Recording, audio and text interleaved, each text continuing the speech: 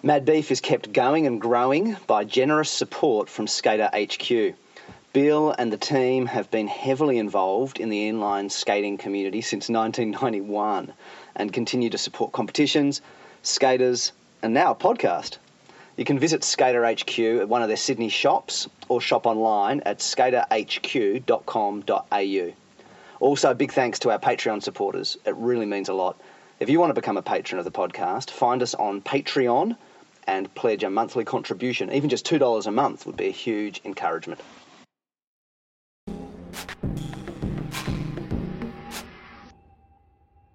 Hi and welcome to Mad Beef, the Australian rollerblading podcast. I'm Mikey Lynch, and in this episode I'm really stoked to chat with former Aussie world vert champion Sessa Mora. We chat about what made Australian skaters just so good on the world scene, the sad, unnecessary divide between street skating and vert skating, as well as a whole bunch of stuff in between. Some trick tips for airing on vert, little stories from various times in blading history. It's the first but not the last time that we'll have Sessa on the podcast, and I hope you get a lot out of it. Cheers. Thanks heaps for your time, Sessa, and openness to do a few of these, perhaps, over the coming weeks and months. No, it's my pleasure, man. It's a good thing you're doing. I like what you're doing. A lot of behind the scenes people make the sport go around, and you're one of them, so it's good. Oh, thanks, man. I appreciate that. And it's particularly, I think what I want to try and do is obviously tell some of the Australian story, and you're a big part of that, and Ian's been really generous with his time and insights as well, because, you know, like there's guys obviously who've got contact with a lot of the Americans and others, and yet we've got a different story, different places, different people, and so it's cool that you're willing to sort of help tell a bit more of that story. Yeah, I'll just tell what I know from my experiences and from what I've seen, and we're quite different here, the way we approach skating and the way we started and the reasons why we started the way we did. And you travel around the world and everything's a little bit different everywhere you go. Yeah, before we dive in, and I reckon that might be a cool place to dive in on if you're happy with that. But I was telling my kids this morning, I got a 12-year-old and 13-year-old now, and 11-year-old and 8-year-old. But the 8-year-old boy and the 13-year-old boy are both mega keen soccer and futsal okay. dudes, and so I was telling them, I'm talking with this kind of pro skater, and they were like, oh yeah, that's pretty cool. And then they started looking through your Instagram and came across some of your football juggling, and heard a bit about your junior career in soccer, and they were way more interested in that. Yeah. But make sure you tell him they're Barca fans. We're not Madrid fans. We're Barca fans. Tell him that. So there you go. That's okay. It's all good football. It's good. I appreciate. I'm not one-eyed. I'm from Madrid. I was born in Madrid. My team is Madrid, but I appreciate good soccer, and Barca's in the last decade or so has played the best soccer. So it's and they're one of the best teams in history. So good on them. They got good taste. Yeah, I'll tell them you said that. And so that was the thing. Hey, you were already intense into kind of competitive, pretty high level soccer as a junior at the same time or before, and then at the beginning of your skating career. Hey. Yeah. So I was always a soccer player. That's my number one thing. That's what I was the most natural at, and took to it. Represented my country at a youth level. Went overseas. Came back, and just started skating at the same time. And really, back then there was no competitions really, and it was everyone just skated. They'd have a nationals or something, but I didn't know about them. We just skated because it was fun, and it just kind of took me over. I skated for about a year and a half and played soccer at the same time. And soccer's pretty hard on your body, as it is. You got to be super fit. But then there's also the joints, the knee injuries. Like it's not an easy sport. But then you start skating as well, and my body was taking a beating. And because I didn't come from a rolling background, so I didn't understand the concept of bailing. Yeah. To save yourself and get up and try the trick again. For me, that was I'm very proud. So for me, that was like failure. If I had to bail a trick, it was like I failed. So I tried to land everything, And you can't, sometimes, you're like halfway upside down on the wrong axis and you're trying to put your feet down and, you're going to get smashed. And I got smashed a lot, to the point where the guys at Manly would be like, man, that guy, he's not going to last 2 years. Yeah. And yet I saw somewhere, maybe it was on one of your Instagram things. No, it was on your Wikipedia thing, that actually you spared breaks for a lot of your professional career, eh? And then it was later on, there was an arm break or something, at least according to your Wikipedia article. My friend Martin, the photographer, used to call me bulletproof because I think because I'm compact. Yeah. And always been, pretty strong for my size. I could take a hit. I could fall. I could take a hit, and I don't have brittle bones, fortunately. Yeah. But the first break came in like 2001 when I started getting into the gym.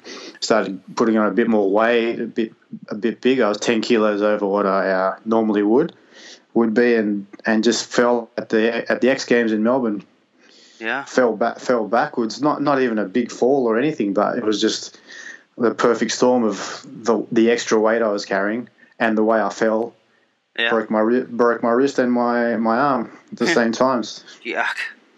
So after that, I just dropped weight again and just got back into being more athletic and not mass, not big. It's pointless. You're not fit. You can't move properly.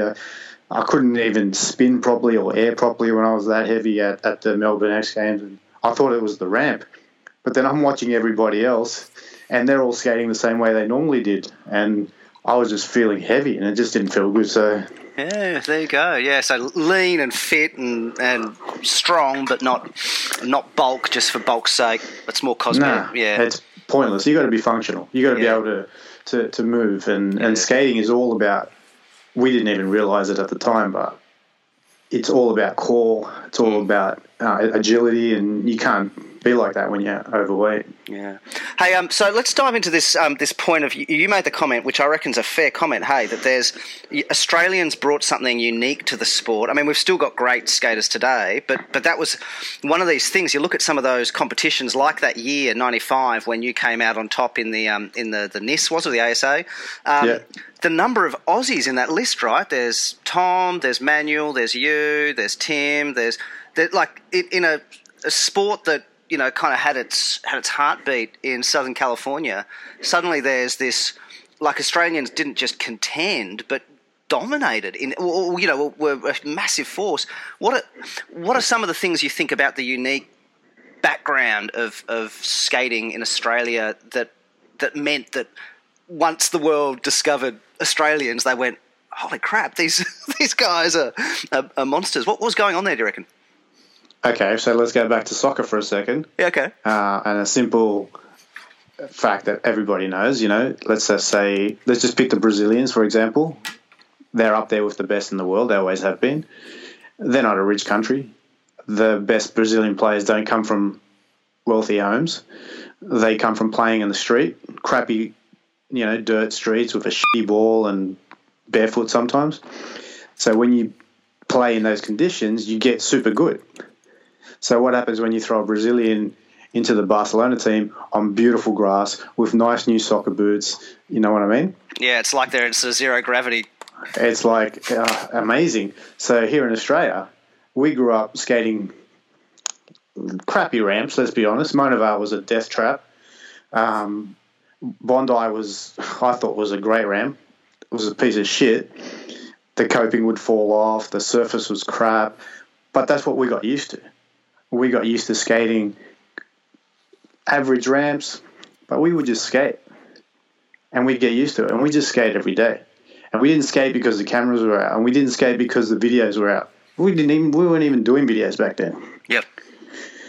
And then you could tell who was from Melbourne, and you can tell who was from Sydney, and you can tell who was from Queensland, just from the style and the tricks and the thing. And everybody influenced everybody, and everybody was super creative back then.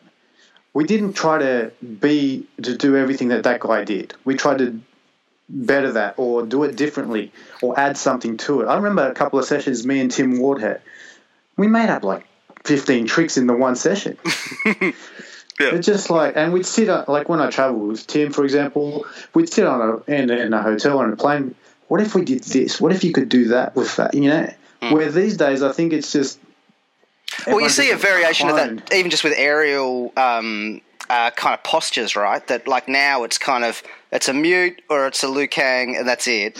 Whereas I was chatting with Ian in one of our early podcasts about how like you watch that public transport video with you guys skating down at Bondi and every single wall is a different. It's a contortus and then it's a judo and then it's a mute and then it's a tweak and then it's a method. It was horrible. It was horrible. The styles weren't the best, but there was an intent. Yeah. There was intent there to do something different. Yeah.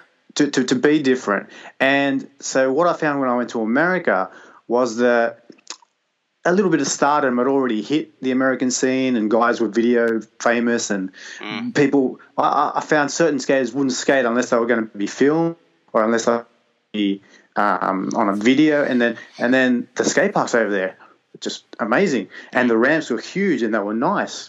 So they got used to the luxury of it. Where here – you can use that term Aussie battlers.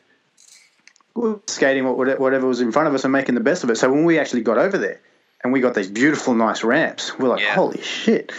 And we loved it. Yeah. And so I think the rawness of the Australian skating came up to the top where we had, like the Australian titles, people don't understand. The Australian titles is one of the hardest competitions to win. Because you got, let's just say the vert. You had me, Tom Fry, Manuel Balearis, Tim Ward, Matt Salerno, Toby Heslop, Ian Smith.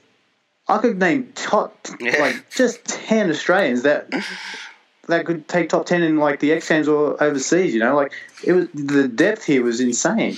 Well, I remember actually that like one of the things that because I was a Melbourne boy and that like as you say like the Brazilian comparison.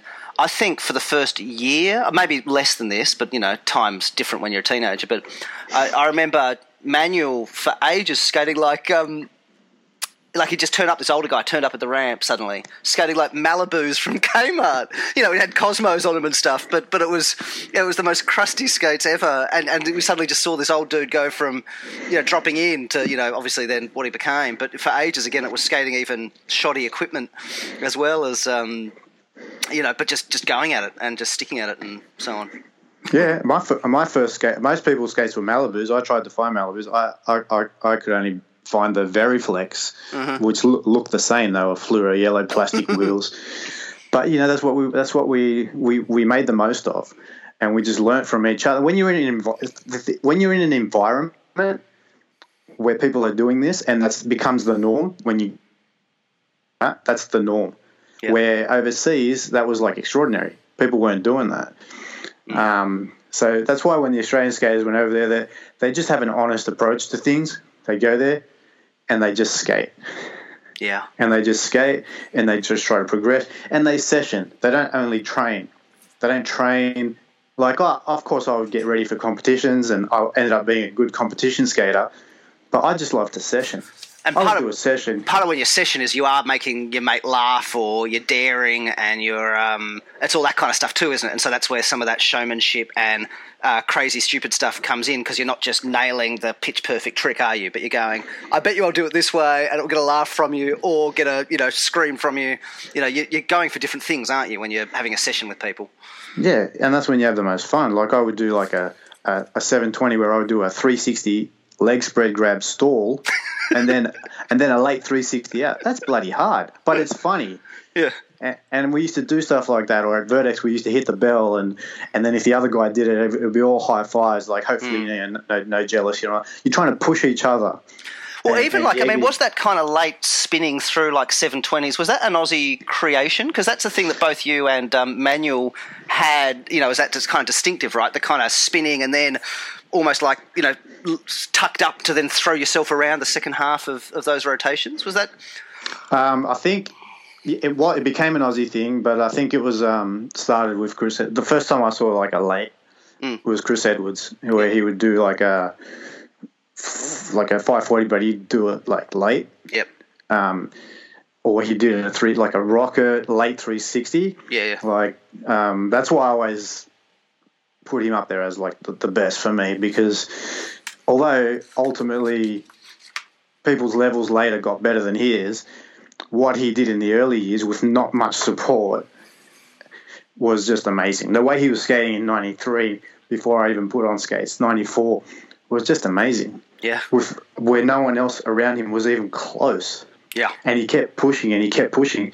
But that he inspired all of us. Yeah. And we saw him on videos and tried to dress like him and do the tricks like him.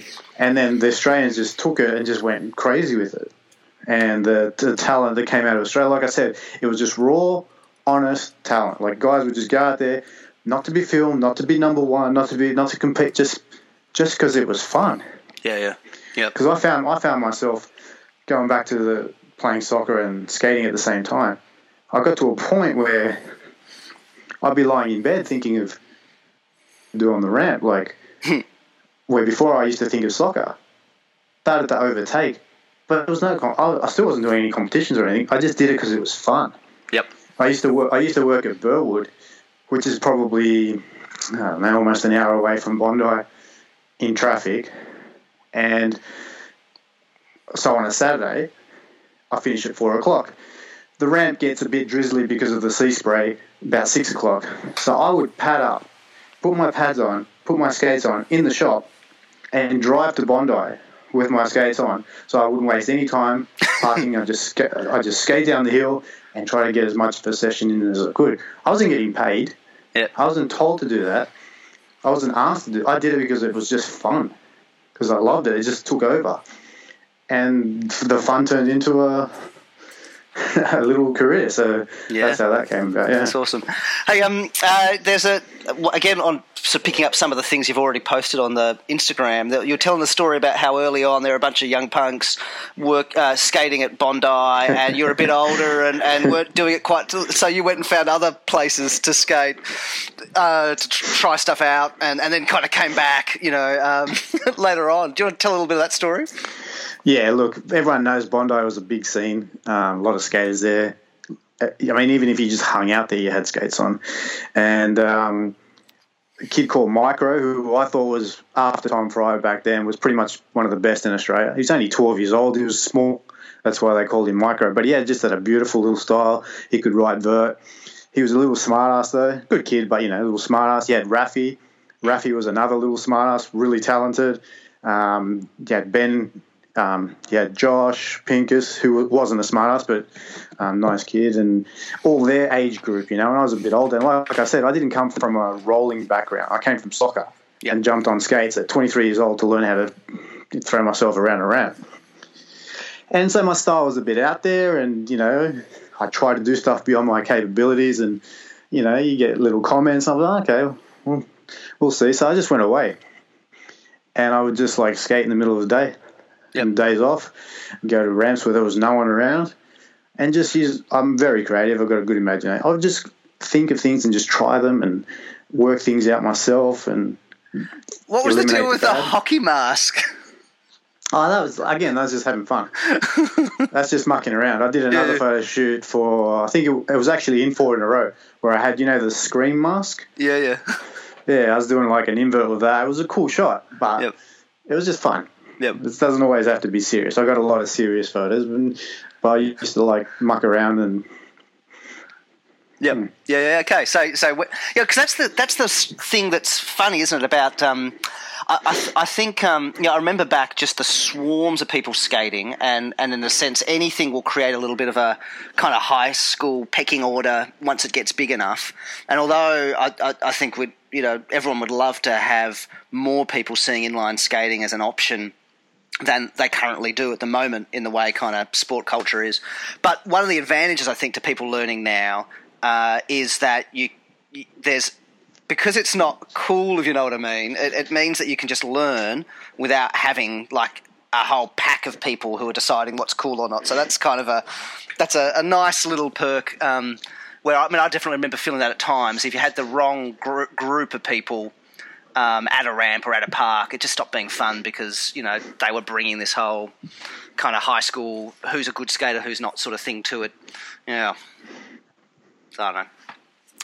Yeah, that's true, and it's that jock mentality. Where with skating, it's an individual sport and it's an expression sport, and it was new. Everything we were doing, like I obviously created a lot of tricks that never been done before because it was so new. So everything we were learning was the future of the sport, but we didn't look at it like that. We just wanted to learn tricks, but those tricks became the future because they'd never been done before. Yeah.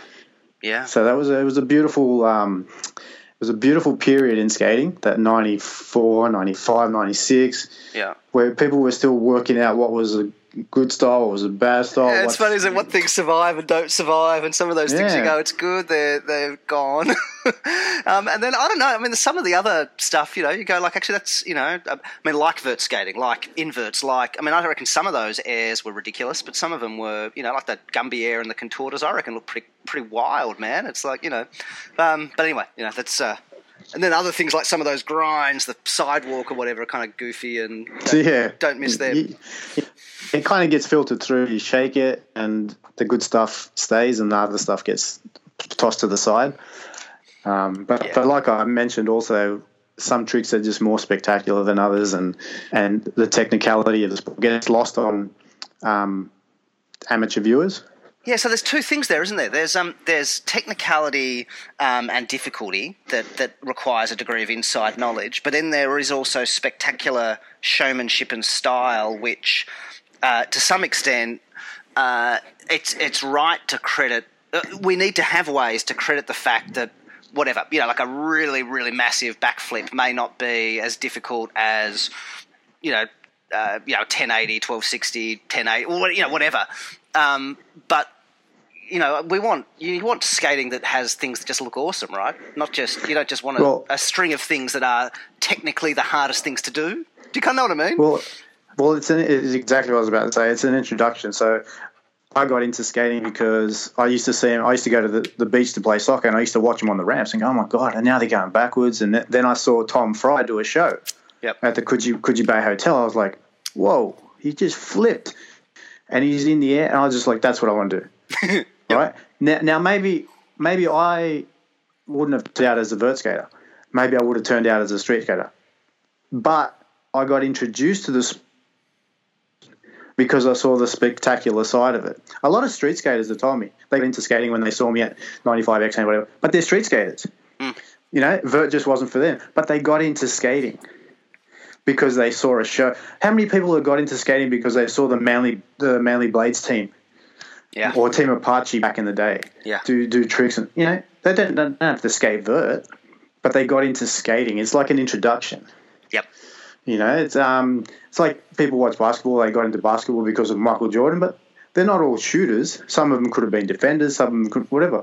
So sometimes it takes the spectacular to the unknown, the untrained eye, to get people into the sport. Then once you get into it, you find where you place. You find where you want to be. Do you want to be a park skater? Do you want to be a hockey skater? Do you want to be a speed skater? Do you want to be a ramp skater? It's all rolling. You find where you're most comfortable. I did street skating for a good year. Yep. I'm talking jumping cars and going down stairs and all the rest of it. That was some of the funnest times of my life. Yep. But I was more natural on the ramp. Once I got on the ramp, I just felt more comfortable, and I loved the feeling. And I ended up being on street skates, halfway through a street skate going, man, I just want to go back to the ramp. Yeah. And that's something organic. That's something that was just natural to me. Yeah. And I see some street skaters that are amazing skaters, and they just don't like the vert. They don't want it. They'll watch it, but they don't like it. It's funny, isn't it? Like Arlo Eisenberg is just seen as historically the street skater because of the hoax videos and stuff. But he was skating. He'd skate vert as well, right? And was in some of those early competitions skating vert, and was a really solid vert skater as well. And again, if someone gravitates in a particular direction for a combination of what they're most wired to, and a whole bunch of other factors. And this is another thing. This is okay. I'm glad you brought that up because Arlo could skate vert, but a lot of people didn't know that he was actually a good vert skater. But Australians, us, and the Kiwis too, we just all skated. We skated vert, then we'd go on a street skate. Yep. And then we'd go back on the mini ramp, and then we'd go to a skate park. We just all skated. We didn't section it off. That came later. That's kind of what killed our sport. But that came later. And in America, it was like you're either this or you're that, you know. But in Australia, it was just like whether you were good or bad, you just rode everything. Yep. And you went everywhere, and you skated everywhere. And if there was a ramp there, everyone just had to go on the ramp. If there was a rail, everyone had to go on. My God, the amount of times I killed myself on a rail, you know. But we just did it. Yeah. So it killed our sport. So you reckon it cut things up too small and split things apart? We weren't strong enough. We were barely strong enough, united, to compete against skateboarding and BMX and ESPN and the whole thing, the whole established sports. It was already a struggle. I was over there and I was seeing it happen. Then we divided ourselves, and we had Street get mad at Vert for whatever reason. And then then it was funny because then you'd get guys, but I don't skate Street, I just do banks, or I just do park. Yep. What do you mean you just do? So you just do park, that's it. Like, you don't do rails, you just do park, and other guys just do rails. And I was just, we're so separated now, but there's no way we can survive because you know how they say, divide and conquer, whatever. Yeah. Yeah. And another thing was we didn't. With ESPN, they want to promote the sports. They want American heroes. We didn't have an American hero in our sport over there. Yep. All right? So they couldn't promote anything. So they'd rather promote the Dave Mirra tour, the Tony Hawk tour. That was all good.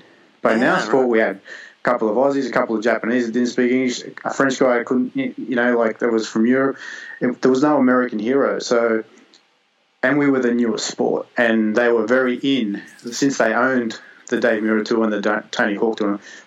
It was in their interest to promote those sports. So we kind of shot ourselves in the foot, and it was hard to survive after that.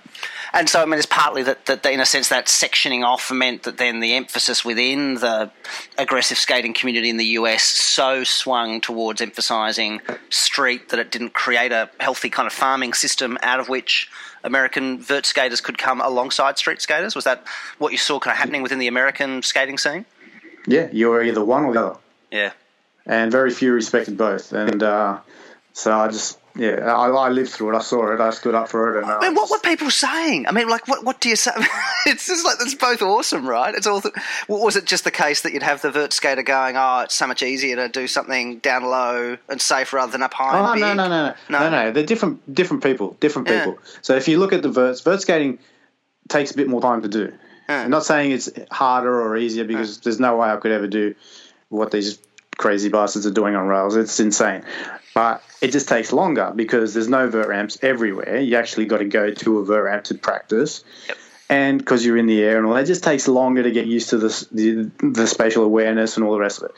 Where on street, you can go outside, you can practice on your curb, you can get a little rail, jump off a couple of steps. You can practice anywhere, everywhere, and you're on the ground, you're on your feet, so you can get comfortable at it.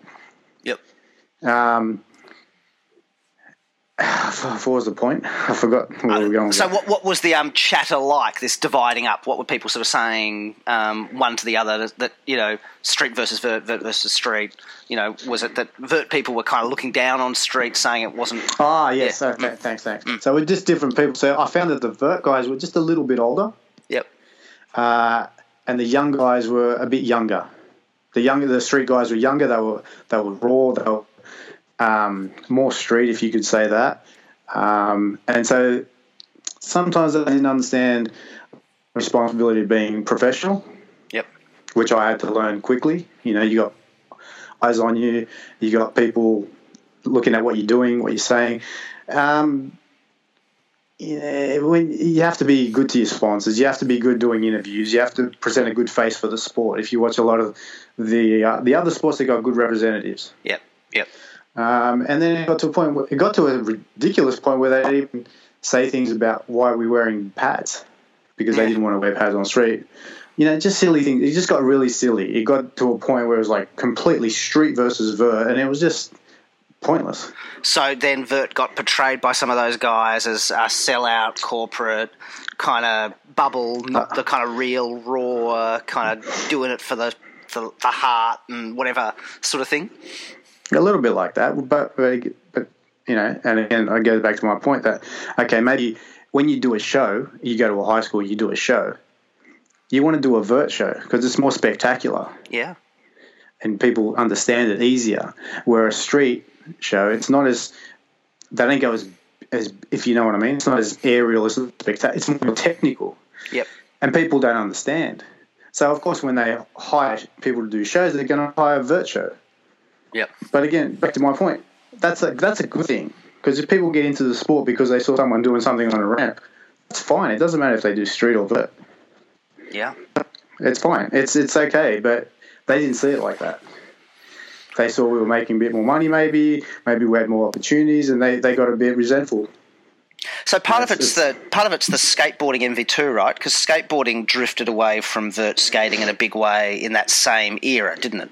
And yet it managed. Did it manage to pull that off, or was it just big enough so that you didn't notice the divide and conquer thing quite as obviously? No, it happened in skateboarding as well, yeah. But they're bigger. Yeah, they're bigger, and a lot of their companies were owned by skateboarders. A lot of their things are run by skateboarders, and they had a representative in Tony Hawk that was their savior. Mm-hmm. So we didn't have that. Yeah. We didn't have longevity. No one, like Arlo was a big voice. Yeah. In our sport, so was Chris Edwards, but they weren't around in the 80s like Tony Hawk, and we didn't have a big representative in the background. We had businessmen come in.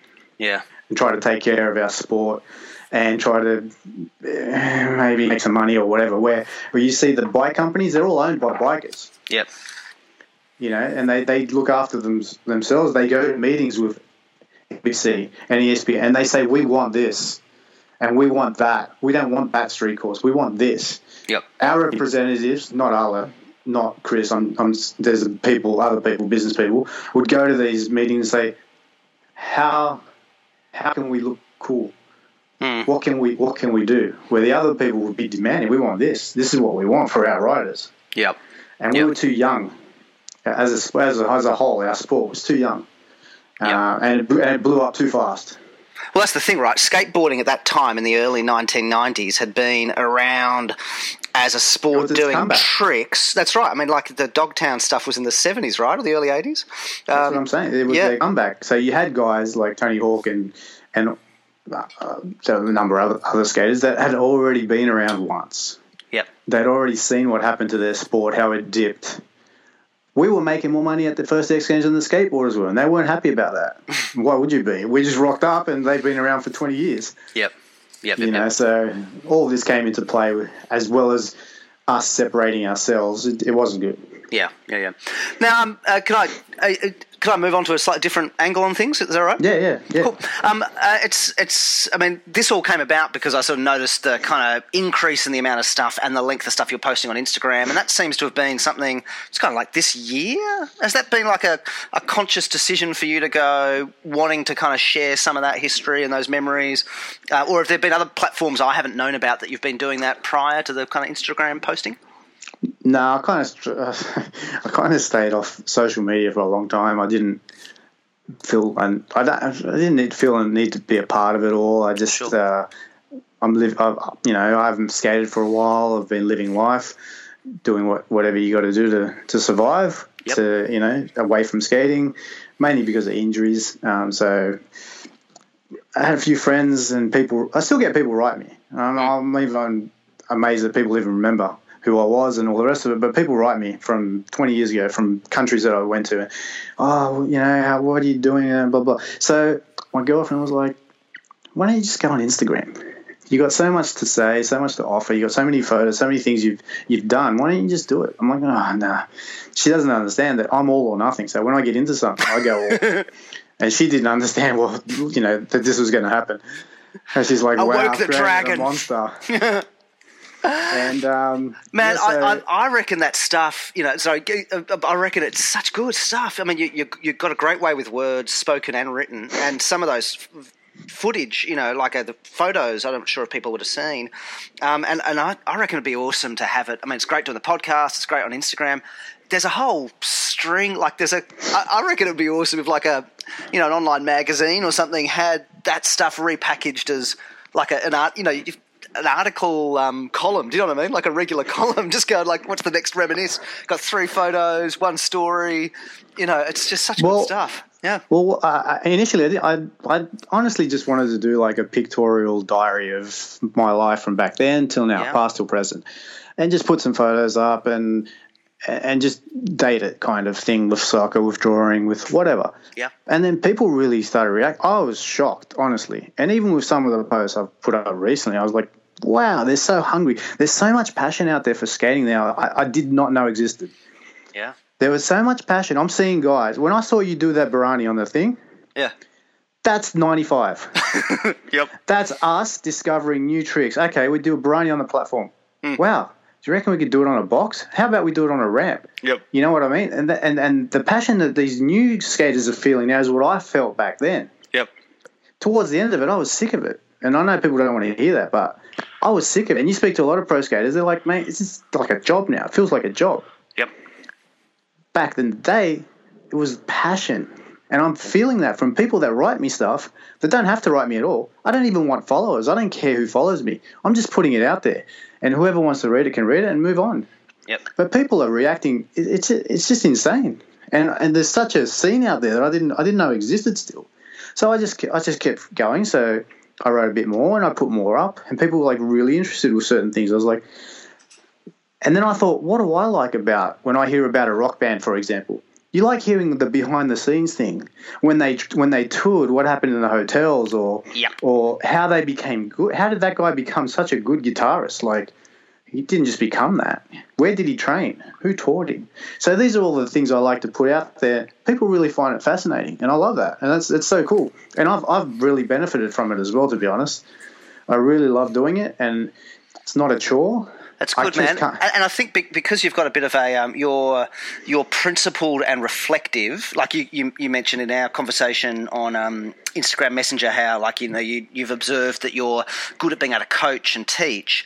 Not everyone can do that, right? Not everyone who can skate or play soccer or whatever can necessarily teach it well, or be a talking head, commentating, be on a podcast, write articles and make them interesting, but you've got that extra degree of reflection and philosophical, principled, you're a storyteller, all that kind of stuff. And I think that's a unique thing. That's part of what, again, Arlo had more so probably than Chris Edwards, for example, was just had such an amazing way with words. And, that's again another part of it, isn't it? Being able to tell those stories in a way that they are stories and not just kind of like kind of 10-year-old Tom went to the shop and then he went to his house and then, but actually tell how you felt, why you did that, how you looked at that. That's what makes these Instagram articles you're doing good, is you're not just saying, I did this, then I did this, but you're saying, I felt this, I thought that, I observed this is why. And yeah, you're right. That's the stuff that makes interesting stuff, whether it's a football player or a bass player or a skater, for sure. Yeah, well, it's people see just what's on the TV or what's in the photo. For example, the 98 World Championships that I beat Salerno. Yeah, it just looks like I beat Salerno. But just before that, I almost broke my hand in the warm-ups. I got a nail through my wheel, so I had to change a wheel. You don't want to put one new wheel in just before the finals. And all this stuff happened, and I had to go out and skate. I'm not saying it's just me. This happens to everybody, but this is what people don't see. Yeah. And little stories like that are what makes it. When you watch those great football documentaries that the ESPN makes of the past. I don't even like football, but they make it so interesting. Because they give you the behind the scenes and who was the person, what the character of the person was, what they were feeling, and did they like the skates they were on? Did their mother die that week? What happened in that person's life? Yeah. And so I like doing that. And as far as teaching, I've always been good at teaching because you got to talk to the person like a baby. You got to break each step down and explain it to them. Some people like to complicate things. The last thing you want to do when you're learning a 540 and you're landing face first is be confused and complicated. Yeah. So you got to break things down very simply and build it up. And I do that because I teach kids one-on-one soccer as well. Yeah. And you teach them footwork, you teach them skills, whatever, and you got to speak to them this foot first. A good example is like my ex-girlfriend wanted to take me out of my comfort zone. She said, "You're good at everything you do. Let's go do something you're not good at." So she took me salsa dancing for a year. Shocking, right? You can imagine a mess. The teacher was amazing. Like the head guy was an amazing Cuban dancer.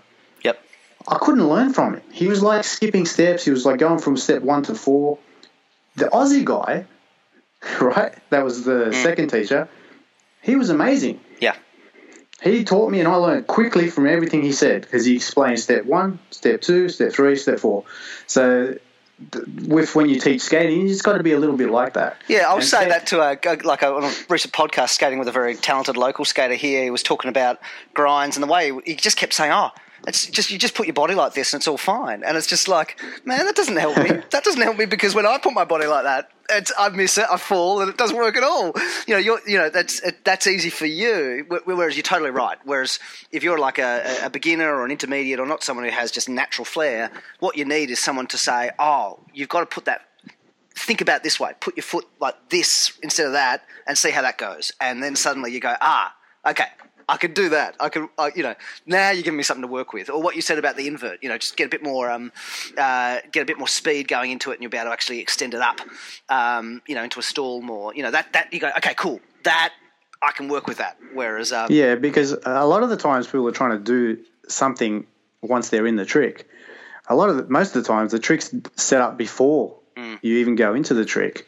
So your invert, for example, you didn't have enough speed, and then halfway through you're trying to get yourself up. Yep. But if you go with more speed, the ramp will throw you up. Yep. By itself, and you'll be able to do what you need to do with more time. People are doing 540s low, and they barely get around. I'm like, just do it a little bit higher. I know it's a bit scarier, but you'll have so much more time to spin and spot your landing and land. Yep. It's a big transition on the vert. You got to use it. Like the backflip, when you learn it at coping height, your body's already half flipped over. Yeah. If you just flip your head over, your feet will just follow. Yeah. So, you got to break. I used to break tricks down backwards. Like I'd look at the end of the trick and then break it down in 3 steps and then go from the start. So what does doing it from backwards, how does that work? So if you look at maybe some people have said that their invert, I can't remember if it was you or someone, you do an invert and then you can't get your feet in properly. Yeah, that was me. Yeah. When you come in, right? That's because you're too close to the ramp because you don't have enough speed and you're struggling. Yep. So you break it down. You got to put your feet down. So you need more space. So what do you do to create more space when you land? Maybe you got to carve the ramp more. So it's safer to do an invert when you're learning. Instead of doing it straight up and down, it's safer to carve it. Yep. So when you carve, you have more room to come out of it, and it's safer to fall. When you go straight up and down on an invert, you can miss and hit the coping, and you come pretty much straight down or straight out. When you carve, you kind of slide along with the transition, and you just build it up, and you learn it from there, and you get a bit higher and a bit higher and a bit higher, and then you do it. And then you stop carving it as much, and you start bringing it up more, and then you start locking your arm in, and then you start feeling your weight go over the coping more. Yep. It's all progression. Yeah, it's good. It's all progression. Same with spins. For example, if you turn to the left, 540. Let's just pick a 540. You turn to the left. People are trying to grab right hand to start. The right hand actually stops your rotation. But if you do left hand, just grab left hand around your knee, around your shin. Doesn't actually have to be your skate. And look over your left shoulder. Like you throw your head over your left shoulder. Right, like you're trying to look at your tail as you're spinning. Yeah, that'll create a center of axis. Now you're spinning around that. It's like a pole, like you're swinging around a pole. Yep. And that'll bring you in perfect for the landing, and it'll be easier to rotate. There's no stopping the rotation there. It actually helps you to do that. If you stand on the spot and try to do a 360, just jump, but keep your head still. You'll barely make it around. But if you jump and just spin your head, your body will just follow. Yep. It's just little things like that you can teach people that have been doing the wrong thing for 2 years, and then in 5 minutes they got it. Yeah. So, I mean, that's an interesting one. Is that because, I mean, normally you do grab with your other hand, right, in a standard. But so that's unlearning, which hand you're grabbing with when you're doing a spin grab. Yeah. The easiest way to spin left is to grab left and look left. That's the easiest way. Yeah. And then once you get comfortable with that, you start throwing right-hand grabs, stalls, whatever. That comes after. But the basic principle of a spin, which even a lot of people, just a straight 720 tucked, people can't do it. Yeah. Not a lot of people can't do it. You know, it's an easy thing if you do the right technique. Yeah. Once you start doing, once you go off axis or grab right hand, it starts throwing you off. Yep. And then you get lost. I'm going to have to head off in about 10 minutes, but so can I ask you one more trick tip thing, and then maybe we could get you to, if there's a particular story you want to tell this time around, or else maybe we could talk about the yellow cuff story. Okay, I'll be quick, yeah. Cool. So, you want a trick tip? So trick tip first was, and this is real basic one, vert skating. This is something I came back and learned, coming back in my 30s, and I skated the Prahran ramp back as a teenager, never got the guts to drop in standing, and so it was always something I admired but never could do. So I'm now learning it as an older guy, and the airing is the thing that I'm just struggling to get more height on that. That I feel like I'm coming out breathless, working hard, but I feel like I'm still only getting 1 or 2 feet out the top of the thing. What's your advice on how to what should I be focusing on in order to actually improve technique to get more amplitude? Yeah, so technique's one of the biggest things, and landing. So imagine a spring. Yep. So if a spring is, you extend the spring and then drop it, it's not going to bounce far. But if you compress it and let it go, it bounces heaps far. Yep. So when you come down off an air, yep, if you land compact and you land as close to the top as you can, you've got a lot more spring to go up the other wall. Yep. If you land straight-legged, you have no spring. Yep. There's no push. You can't go higher. So you got to build up your speed. So you got to, when you drop in, there's 2 pumps. You pump down and then you pump on the way up. Yep. And you pop, you tuck up. So you bring your leg. A lot of people reach down and grab their skates or whatever. You're supposed to bring your legs up. So by bringing your legs up, you're actually jumping. So you're creating a bit more height. And if you can stay tucked, you land compressed as close to the coping as possible, you've got more impact for the next wall. Yep. Also, turning too early is a problem. That'll kill you. Yep. So you go up, try to keep your knees not facing down straight away. Try to do like a rainbow arc, if you know what I mean. So you go up, you bring your knees up to your chest, and you gradually turn down into and the down pump. If you go up and you turn your knees straight away, you've killed your whole height. Yeah. And you can over-rotate, and then you don't get the proper impulse for the next wall as well. Yep. So basically, you go down, pump on the way up, bring your knees up, like a little jump, pop, grab your mute or whatever you need to do. You don't even have to grab, just bring your knees up to your chest. Yep. Gradually turn, land compressed, and go again. And just don't try and over-pump and you just got to build it up. It's also leg muscle memory. So when I stopped skating for a while, I used to skate for hours. Yep. And I could do a run, which was a minute long, which is about 20 walls. When I came back, and I was running a lot and everything, it didn't matter. It's a different activity. When I came back, I was pumping 8-9 walls, and my legs were gone. Yep. So it's that muscle memory in your legs, and the best thing to do for that, skate. Yeah. Skate, pump, skate, pump, skate. And that's the best thing for it. And when you get that in there, that endurance in your legs, the airs will be easier. Yeah. But it's technique as well. Yeah. Because people used to say, this and that, and girls can't air high, and I go, why? Why not? Takeshi was airing higher than most people at 12 years old. He was like this a little twig. He wasn't even developed. Yeah. He had a good technique. Yeah. Where you got big guys, I don't want to name names, but they couldn't air very high. Yeah. Some big guys could, though. Tig, Manuel looked bigger on the ramp than what he was in person. He looked heavy when he skated. Yeah. You know, like he skated with power, and he used that weight to come down and go even higher. But there are people the same size as Manuel that just couldn't air at all. Yeah. It's all technique. Yeah. It's a frustrating thing when you're learning that one. I just feel like I can't imagine at the moment. Okay, like my progress is so slow, and so how do you work so hard just to get up to 2 when then Anyway, that's and also carve is same principle with the inverts. If you carve them and you create like a circle on the ramp, it's a bit safer as well. You don't pop out as much. You can see more where you are. If you go straight up and down, you kind of lose sight for a bit. And it becomes a bit scary. If you just carve, you see the ramp the whole time. You go up the other side, carve again. Then you start carving a bit less and start popping them straight up. Yeah. But it's a feel thing. With skating, you can read a million books, but it's a feel thing. You have to feel it. Yeah. You have to feel what it feels like to go above 3 foot. Because 3 foot and 5 foot are different. 5 foot and 7 foot is, again, completely different. So you have to feel it. Why different? What's the? Can you put into words what the difference is between 3 and 5, 5 and 7? Yeah, so let's say 4 and 7. So 4 foot, if you pop out an air, say 10 inches from the ramp, you're going to land a little bit bottom. But you do that 3 foot higher, that's 3 foot times the 10 inches. So that's 30 inches that you've popped out now.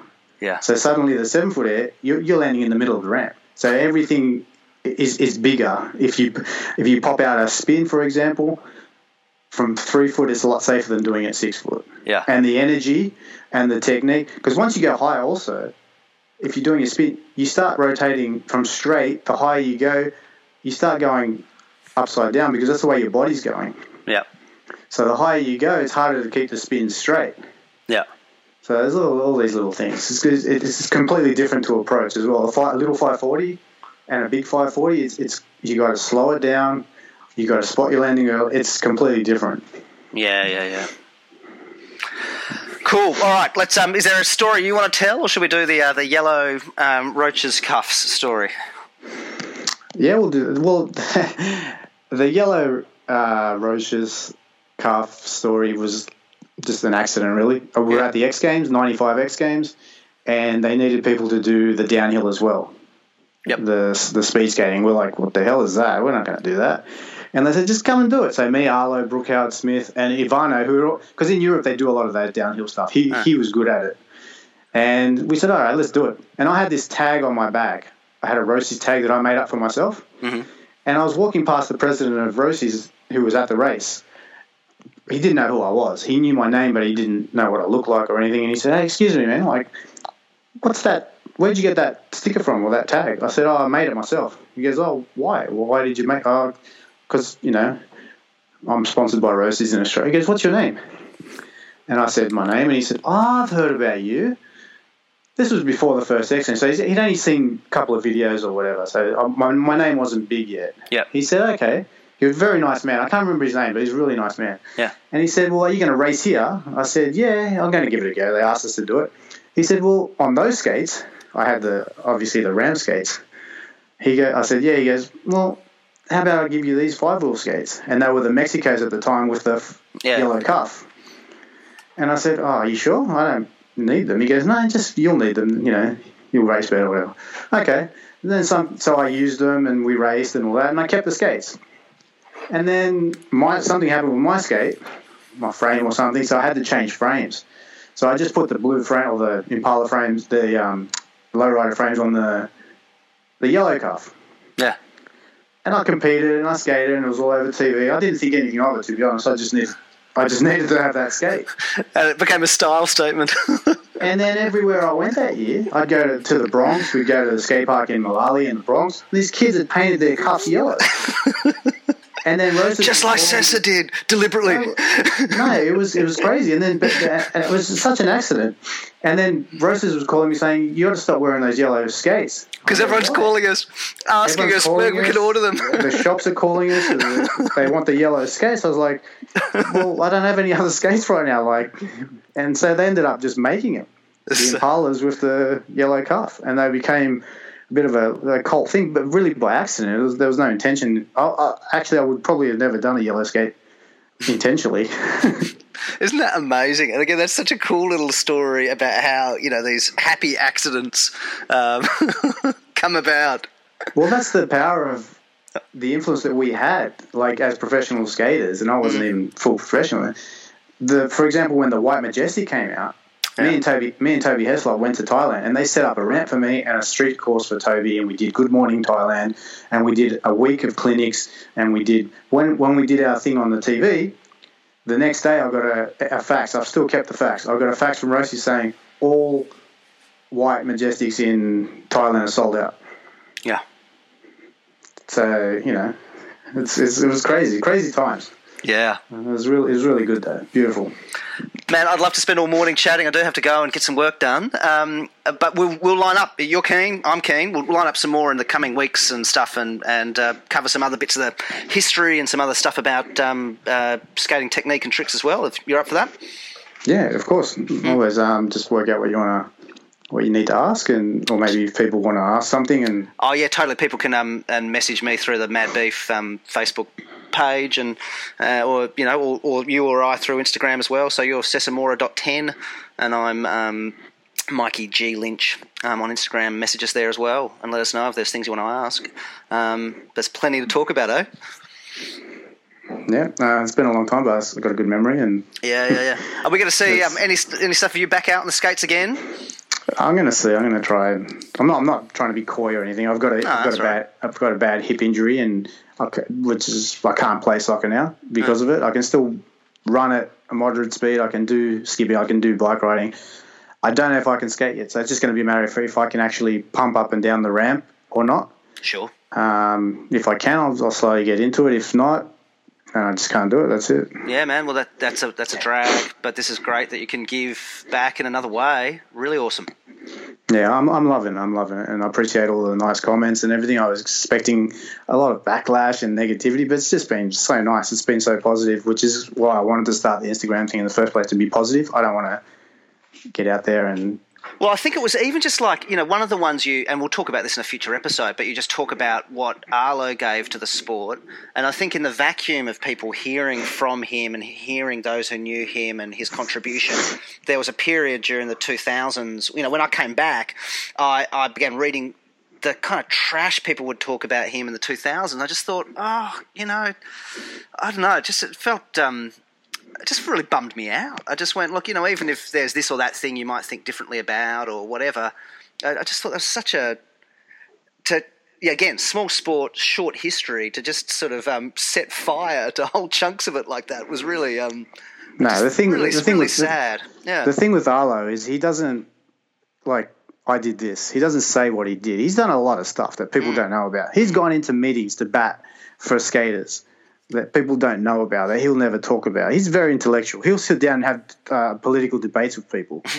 Like, the guy he's very weird. He's very out there, but he's a good, honest person. Yeah. And what he's done for our sport, he stood up for us when no one else did, many times. And that's it. So people like you contributing, we can join the dots, we can get the full history, we can connect what's happening now with what happened in those early years and everything in between, which is awesome, and hopefully also bring a bit more unity into, again, the street, park, recreational, and vert. I guess that's one of the things, being around and loving vert. That's one of the small little emphases that I want to keep bringing up in my podcast, is just going, and also don't forget there's this other whole discipline within our sport that's really brilliant and is worth pursuing. So I think that's the cool thing about you coming back. It helps kind of close that loop, and hopefully helps as we mature as a sport, not have this kind of vert's kind of weird 90s stussy sort of retro thing, or it's just a Japanese thing, but it's one of the options, and it's part of the full vocabulary of our sport. Can I add something for a minute? Yeah, man. I got derailed before. Yeah. Another part of the attraction of Australian skaters overseas was that they could do both things. Yeah. You look at Tim Ward, right? He could ride anything. Matt Salerno won the Street X Games and almost won the vert. Yeah. Tom Fry, Street, vert. Scott Crawford. Yep. Ian Smith. All these guys, they used to ride both. So when they went over to America, it's like, what? These guys, they just ride everything. Toby Heslop was 95 junior vert champion. ended up beating everyone on street in Australia after that. You know, we had all these talents that could do both. And that was the attraction, where over there it was either you were this or you were that. Yeah. You know, and that was another big thing with the Australian skaters. They just didn't care. They just skated. What do I have to skate? That? Okay, let's go. I'll skate. I'll do my best. That's awesome. And that's it. It's very good, man. All right, I've got to head. Thanks so much, Sessa, and I'll be in touch about another interview sometime soon, man. Have a great day. Beautiful. Thank you. Catch ya. Bye. Mad Beef Rollerblading Podcast is produced by Mikey Lynch. Theme music by Edifice Architect. You can subscribe to us on SoundCloud, iTunes and Stitcher, and get in touch with us on our Facebook page. Mad Beef is supported by Skater HQ. You can find them online at skaterhq.com.au. We are also supported by our growing number of Patreon patrons. To support the podcast, find us on Patreon. Even just $2 a month. Every little bit helps.